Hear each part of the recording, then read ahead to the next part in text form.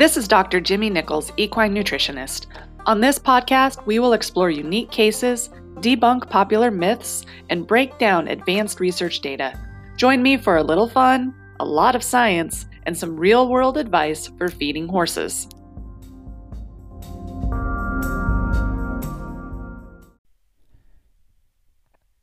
Hey everyone, it's Dr. Jimmy. Welcome to episode 113 of the Feed Room Chemist podcast. So way back in episode 47, I hinted at this concept called fetal programming. And I talked about how a developing fetus can actually adapt to external factors while in the mother's womb. And the crazy part is those adaptations can have lifelong effects on the baby. So in this episode, I'm going to dig into this concept just a little bit further, and I'm going to explain what we are understanding from the research standpoint on this topic called epigenetics. But before I get going, I ask that you please go leave me a rating and a review for this podcast. Do that either on your podcasting app or on my social channels. And if you have not already followed me on one of my social channels, please go do that as well. I am on both Instagram and Facebook. You can find me by searching Dr. Jimmy, equine nutritionist, and Jimmy is spelled Jyme. Okay, who knew that your horse's DNA could be influenced? I mean, I guess I always just kind of figured that your DNA was your DNA and there wasn't really much you could do about it. Well, I was wrong, very wrong. Our DNA, it does stay the same, right? The sequence stays the same, but it can be expressed in very different ways depending on the things that we experience in our environment and what we put into our body. And this goes for our horses too. So this study of this concept is called epigenetics. So let me start by explaining epigenetics. Epigenetics basically refers to how cells in the body are able to influence gene activity without changing the DNA. So let me give you an analogy. Think of the road systems in a city, right? There are interstates, highways, there are off-ramps, on-ramps, frontage roads, there are side streets, there are alleys, right? All kinds of road systems that make up each city. Each city is uniquely individual based on their systems of roads. So think of those road systems in a city kind of like a DNA sequence. The city roads are where they are. You can't change that layout of those roads, right? In the same way that the DNA sequence in your body is what it is. You can't change the sequence. But in terms of the city, you can modify how the traffic flows on those roads, right? So you can implement and install things like traffic lights, bridges, barricades, all of these kind of temporary modifications in the roadway would be very similar to things like histones and methyl groups that are attaching to your DNA. Okay. And these attachments to the DNA, they are able to switch on or off certain genes in the same way that a traffic light can stop or start traffic, or how an overhead bridge can keep traffic flowing at the same exact time that a train is crossing underneath the roadway. So in other words, the complete set of DNA in a cell is called the genome. And when all of the little modifications that regulate the activity or the expression of the genes, that is known as the epigenome, okay? So these epigenetic changes are kind of like little tag-alongs on the DNA that influence which genes are turned on and which genes are turned off. And whether a gene is turned on or off influences the production of proteins and metabolites in the cells. So that's how we get physical changes that actually happen in the body.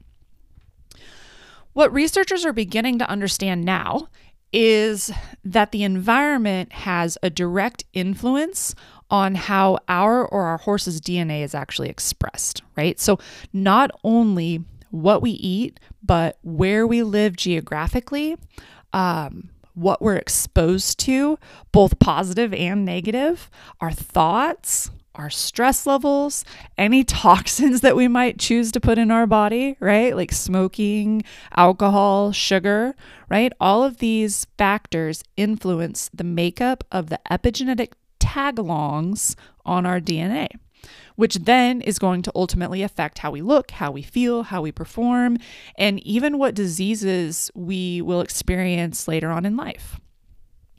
So, for example, if you take and look at human identical twins, right? They have almost identical DNA, but if you allow them to grow up in totally different regions, like split them apart the moment they're born, split them apart, take them, and they live in totally different regions of the world, they will develop completely different sets of diseases throughout their life, like later on in life. And when I say diseases, I'm not talking about like colds and viruses. I'm talking about things like, metabolic diseases or obesity or, cancers or like different kind of more long-term, later in life stage type diseases. Okay. So if genetics were the only thing connected to these later in life diseases, the twins should theoretically develop the exact same conditions, but they don't. Okay. So this is due to the phenomenon called epigenetics, which again is this whole science, this whole study of these small little molecular factors around the DNA that regulates how the DNA functions. Like again, which genes are switched on and which genes are switched off. Now here's the kicker. When a cell divides, it replicates not only the DNA, but also the epigenetics. Okay. So researchers have identified there are 4 major epigenetic factors. Okay. And I'm gonna tell them to you, but there's no need to actually remember them, right? So one is DNA methylation. The second is histone modifications. The third is chromatin structure. And then the fourth is non-coding RNA. So again, there's no need for you to actually remember what each of those is. But if you are one of those people who does want to learn more, I am going to leave a link to a TED Talk video in the show notes. It is called Ancestral Ghosts in Your Genome. It's a 20-minute talk that explains each of those 4 epigenetic factors in a little bit more detail. Okay. But for those of you who are listening and you just want like the Cliff Notes take home version of what that 20-minute talk is, basically the take home message is that there are these 4 factors that are capable of turning certain genes on or off within our body. That means that the exact same DNA sequence can react and express itself in totally different ways because of external or environmental factors that the body would be experiencing. Okay. So let me kind of reference this back to the horse industry, right?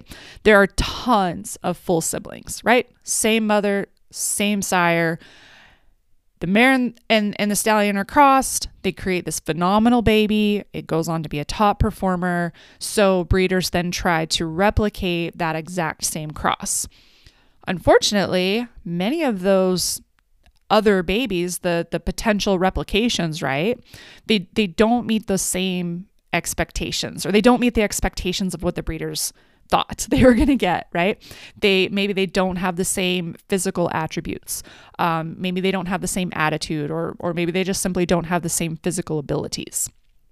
Now, those siblings share much of the same DNA. So why are they not all just equally or almost as equally amazing? Well, epigenetics are partly to blame. So the environment that each foal grows up in changes their genetic expression, which influences their outward behavior and their physical appearance and their physical abilities. Now, here's the cool thing. During embryonic and fetal development, there's this process called demethylation and then remethylation, where basically what happens is these little tag-alongs on the DNA of the sperm are completely wiped clean. But then there's this set of genes that maintain their methylation group, meaning they're basically immune to this like scrubbing or cleansing process. They call these, they're called imprinted gene sites. Again, check out that Ancestral Ghosts TED Talk video in the show notes. Okay, they talk about this in a lot more detail. And so I know that this sounds totally foreign, but don't get hung up on these exact words, right? So basically what this means is that there are certain non-genetic forms of inheritance that can be passed from generation to generation. So they call this transgenerational inheritance, right? So it's not the DNA itself that's being passed down. It is this epigenetic programming, these little tag-alongs that happen because of things that the mare or the stallion experienced. Those things, those little tag-alongs some of those can actually skip over the scrubbing or the cleansing process and make it onto the offspring.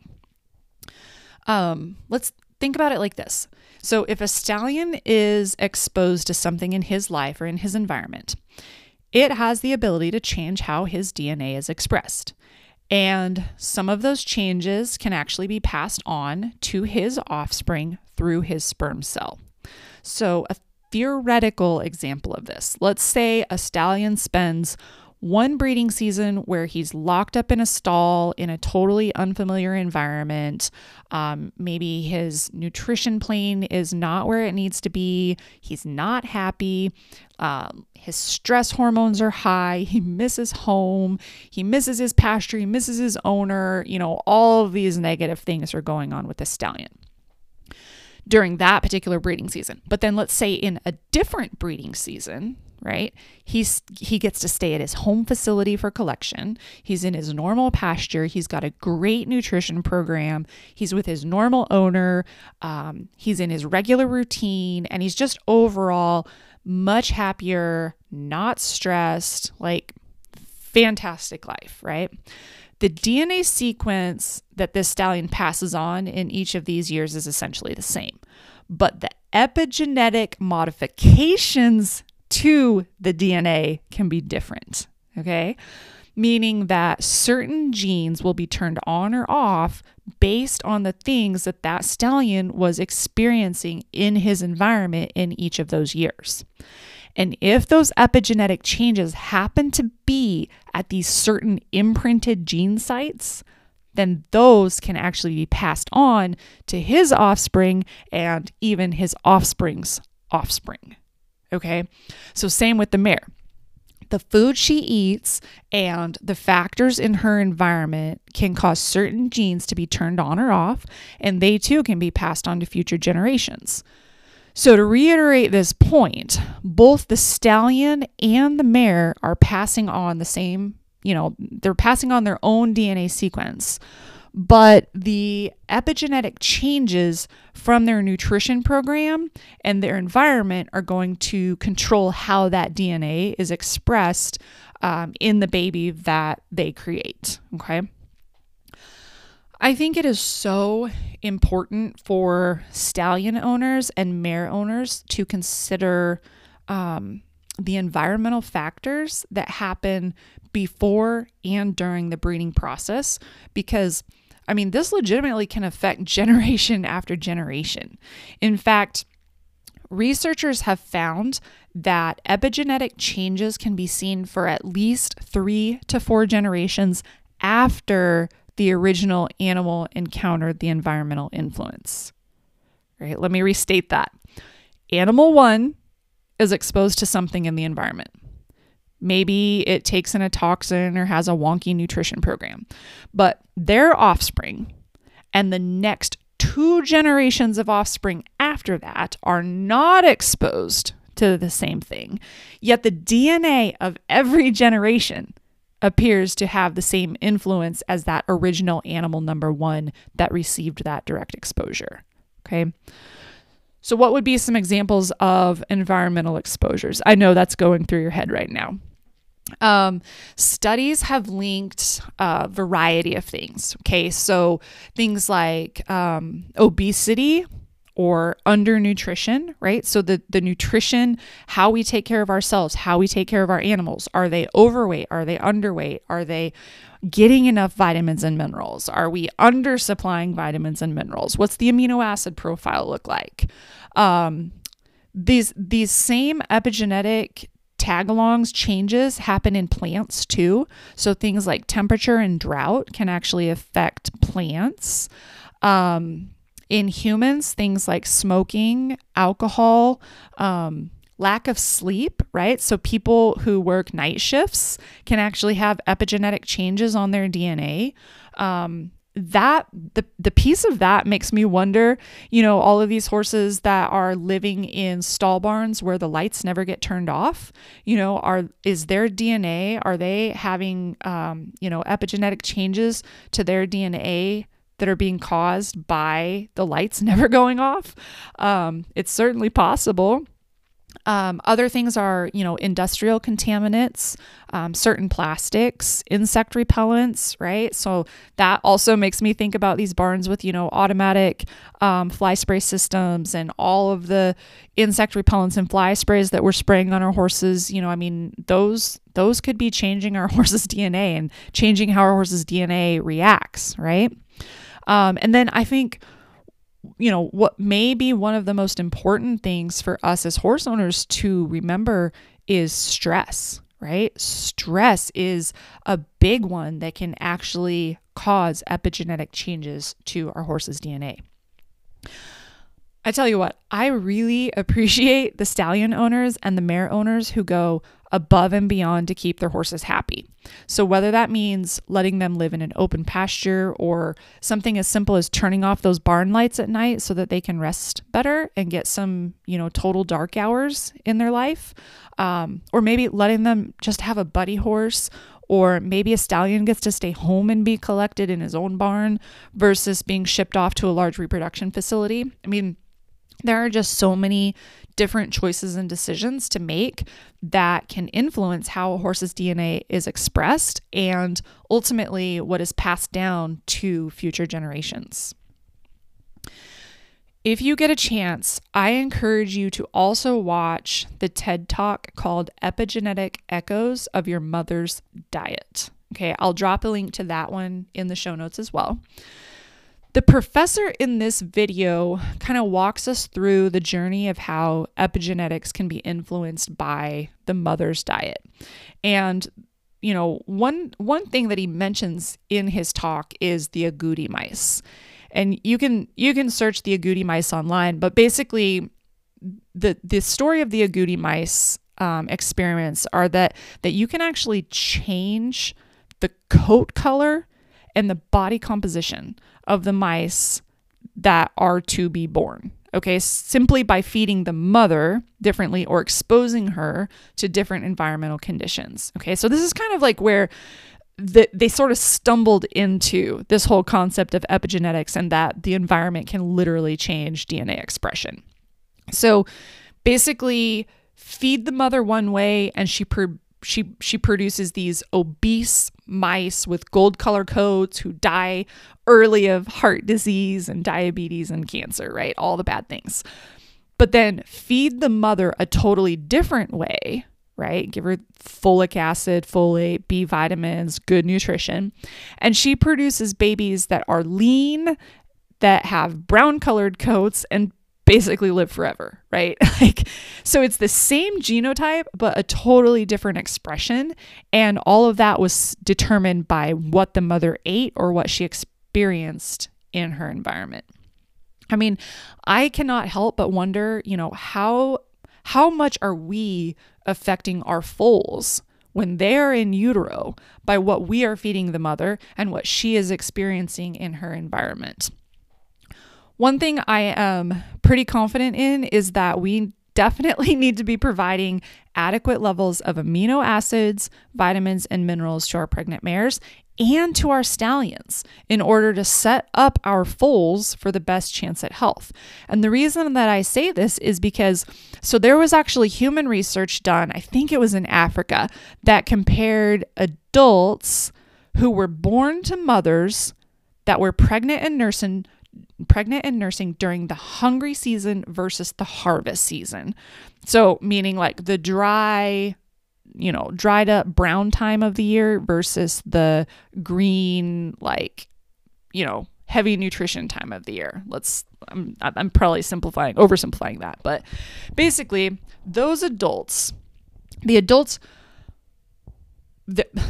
one set of adults were 7 times more likely to die by a certain time point in their life if they were born to a mother in the hungry season, meaning that adult's mother, when that adult was an infant, his mother had poorer quality food sources, right? So she was eating food that had fewer vitamins, fewer minerals, poorer amino acid profiles, right? And so those children, those infants, when they were born to those mothers, when those human mothers were in a poor nutritional state, when those infants became adults, they were 7 times more likely to die, okay?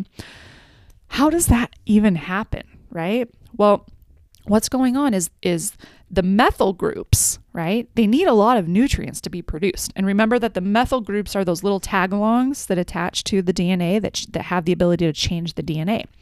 So the complex B vitamins and the certain, amino acids that are critical, you have to have those things for this methylation, okay? And so certain biological actions will occur within the first few days of conception, and we're beginning to understand now that these little imprinted genes that I mentioned earlier may be altered in a negative way when the mother's diet is suboptimal, okay?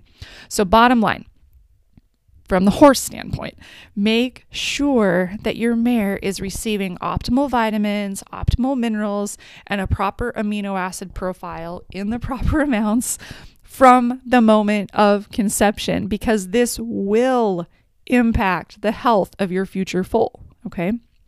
Now, a third TED Talk that I am linking to in the show notes is titled Epigenetic Transformation. You are what your grandparents ate. Okay, in this talk, there's a physician and researcher. Her name is Dr. Peak, and she brings up multiple examples where epigenetics plays a role in your DNA. She points out if you were born with the most lethal form of the obesity gene, it's called the FTO gene, you can actually dampen that gene by 40% if you simply take a walk every day for 6 months.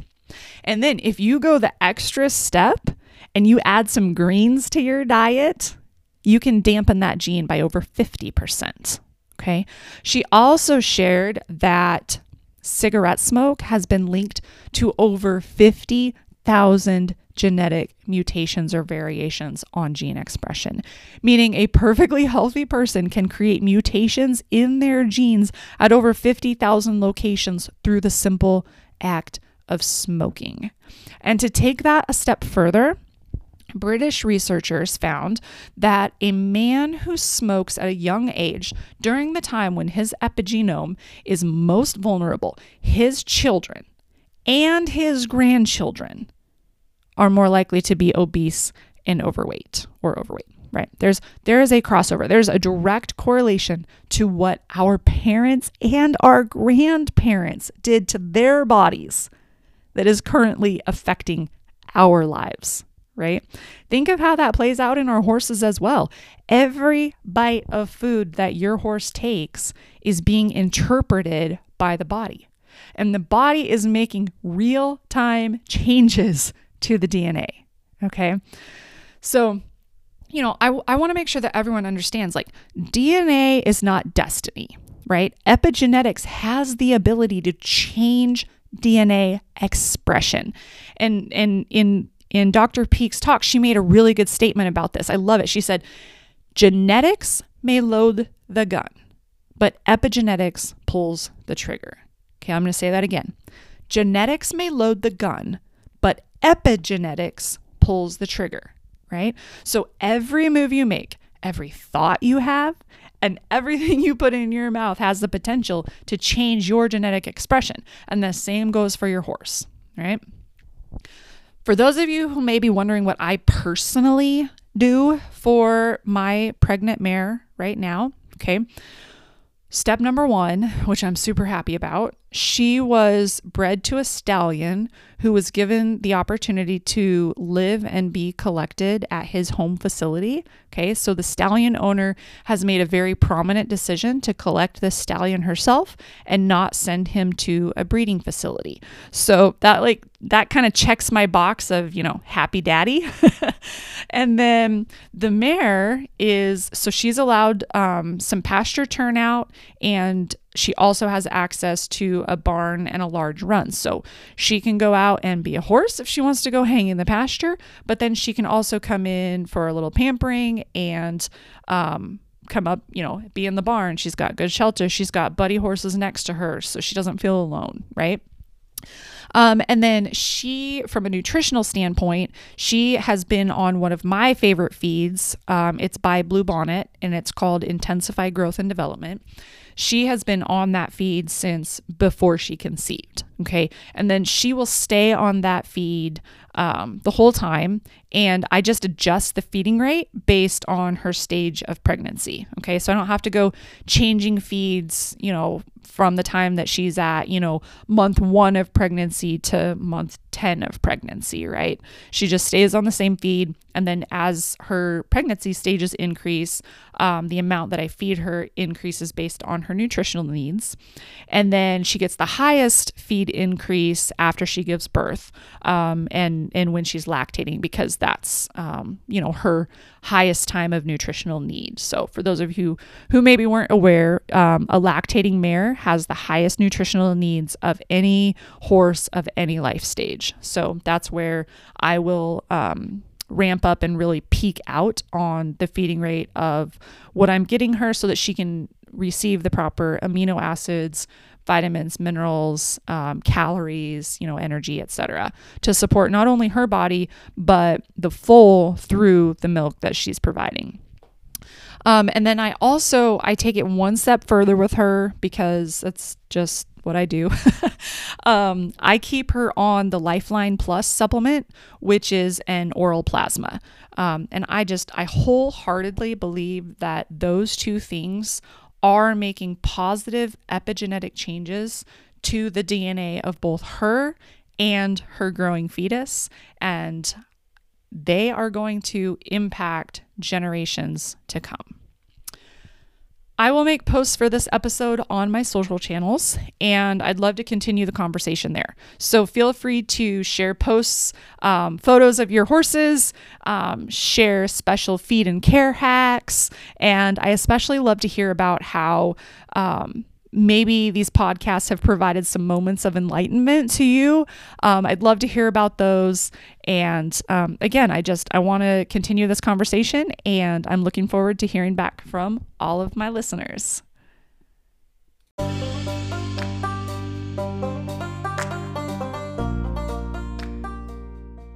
Thank you for listening to this episode of The Feed Room Chemist. If you like what you hear, be sure to share with your friends, post to social media, or give us a review. And as Winston Churchill used to say, no hour of life is wasted that is spent in the saddle. So go saddle up.